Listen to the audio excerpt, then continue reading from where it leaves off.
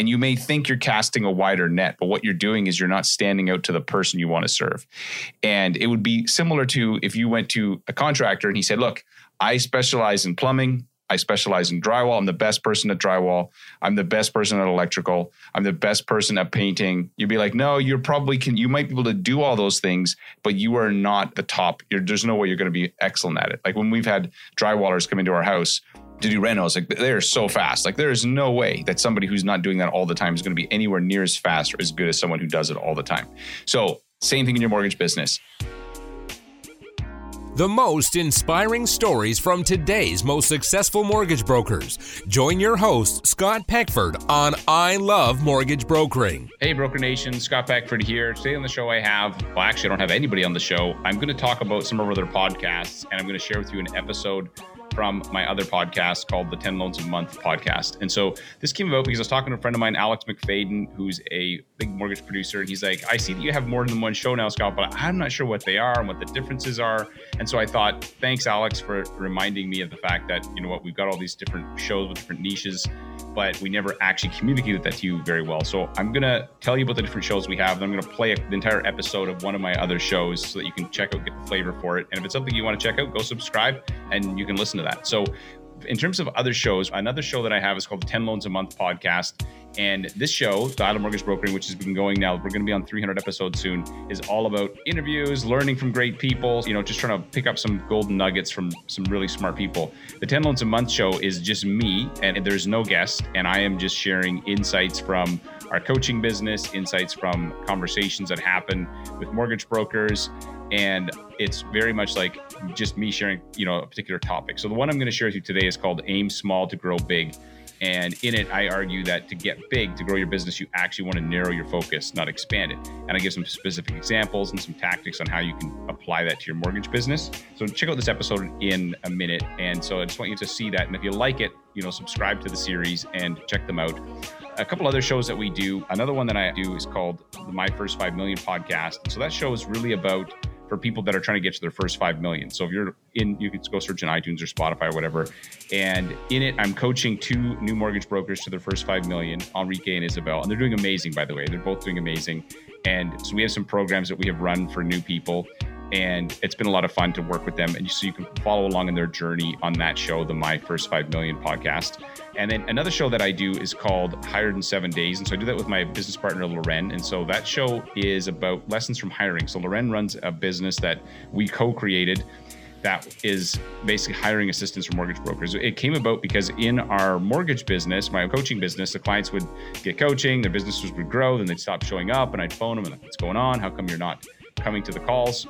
And they're like, dude, I'm so busy, I can't make it work. And so I'm like, okay, you need help. Yeah, but I don't have time to hire them. So we started hiring for our coaching clients. And we did about 30 of them.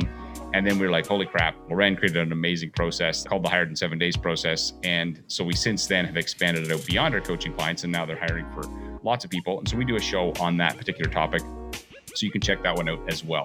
And then a friend of mine, one of our other coaches, Ryan Wiley, he has a show called the 12-Hour Broker. And it's really chill. He's just in his Jeep or his truck and he's talking about lessons from doing mortgages. So he's also one of the coaches in our academy, did 70 million last year. And I always joke, Ryan's the kind of guy who can fund 70 million wearing a tracksuit and, his clients love him, really relaxed. So that show is basically unedited, but he's also part of our network.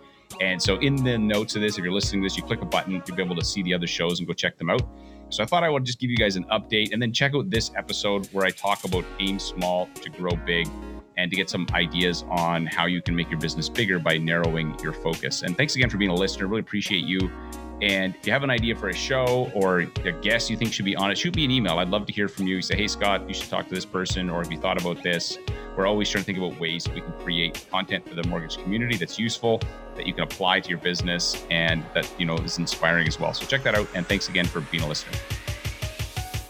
Today, I want to talk about this whole concept of making your focus really, really narrow and how it'll actually grow your business and make it bigger. And I got 3 different strategies that you can apply to help you with this. And so maybe to kind of set the tone for this, I want to talk briefly about, so my wife has a business. And so she teaches, this is talk about a niche. She teaches sourdough baking for home bakers. And of course, with what's happened with COVID, sourdough has become a big thing. But even before the COVID crisis, her business was doing 6 figures in sales.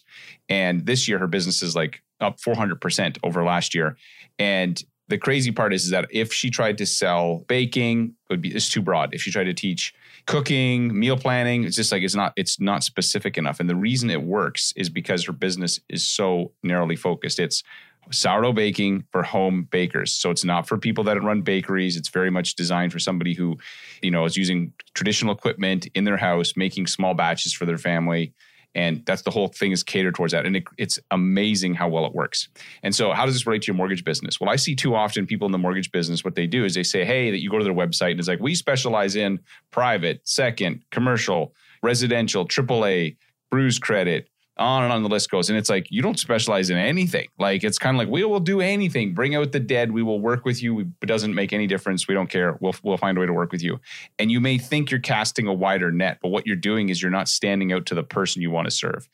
And it would be similar to if you went to a contractor and he said, look, I specialize in plumbing. I specialize in drywall. I'm the best person at drywall. I'm the best person at electrical. I'm the best person at painting. You'd be like, no, you might be able to do all those things, but you are not the top. There's no way you're going to be excellent at it. Like when we've had drywallers come into our house to do renos, like they're so fast. Like there is no way that somebody who's not doing that all the time is going to be anywhere near as fast or as good as someone who does it all the time. So same thing in your mortgage business. Now, if you're brand new, of course, cast a wide net. You don't even know what you love yet. So if you're new, try lots of things. Say yes to a whole bunch of things. But the more experienced you get, the more you're going to narrow your focus and you're going to have you're going to work with fewer types of clients, but you'll actually grow your business. So the first kind of point I want to make on this is that you should choose a niche. So once you get over a certain volume, I believe that a niche is actually one of the great ways for you to expand. So for example, one of our coaches, Dion Begg, he focuses on working with people to help them buy real estate investments. So they refinance their house and a purchase. So 50% of his deals are refi and a purchase. They didn't realize they could buy investment real estate. They learn the benefits. They buy investment real estate. And he does a significant volume of business, like 75 to 80 mil a year, no problem. And it's all narrowly focused around that topic. Now, does he get some of the occasional other deals? Yes. But for the most part, his business is very narrow focused. And it's actually really easy to grow because then he gets known for that. So if you go meet with a real estate agent, you're like, hey, I'm the guy who helps people build wealth through real estate. Or in Dion's case, he says, hey, I can show you how I can create 5 deals from your database. That's a totally different pitch than, hey, I will do anything. Throw me every deal you got. I will do it. Yeah. Or another example, I know another mortgage broker who focused on just working with accountants, and she was doing like 45 mil a year, just working with accountants. That's it.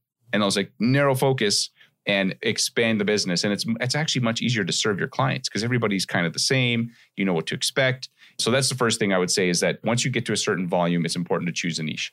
The second thing I would say to you, and if you're not sure about your niche yet, the second thing you can do is actually create a no-go list. And so I did this when I was brokering full-time. I had a list of types of clients I wouldn't do. So if it was like construction, bad credit, private, any of that stuff, I just said, no. I just focus on AAA business only. And because my whole system was designed around serving those clients really well. And I was talking to one of my clients recently, Sylvia, and Sylvia actually, she doubled her volume last year. So she went from like 25 million to almost 50 million this year. And I asked her, so what was one of the big things that really helped you? And she said, making a no-go list. Hands down, I made a list of 10 types of clients I will not help and I say no to. And that saying no has actually helped her grow her business. So it's counterintuitive, right? It's like, I'm going to say no, but I'm going to get more business. How does that work? It's because you're going to attract the kind of client you can actually serve. And the truth is you can't serve everybody. There's no way that you are the best at everything. So back to the construction concept. So the reason I stopped doing construction is because frankly, the lenders that I had access to kind of sucked. Their pricing was high. They had high fees. They took a long time. They were painful. I'm like, I don't want to do this. Why am I doing this? Every time, no matter when I get the thing done, it's more work. They're never totally happy. I'm like, I'm just going to say no to them and leave room to help clients that I actually want to help. So the first concept here, first idea is choose a niche. Second is make a no-go list. And then the third is to actually look at your referral sources and your clients and drop the worst ones. I know this is a challenging thing people do. I want to serve everybody. Well, the truth is that you're not the best fit for everybody. And so I was talking to my hairdresser. So she was an employee. She basically she was an employee of this hair salon. She was crazy because like booked for weeks in advance. And I'm like, why are you not self-employed? I'm like, can you rent your chair and be self-employed? And so through my numerous conversations with her, I kept encouraging her, you need to be self-employed, you need to be self-employed. So she switched to being self-employed. So she's actually, I talked to her recently, she's making more money. She's like, this is great. I didn't realize I should have done this years ago.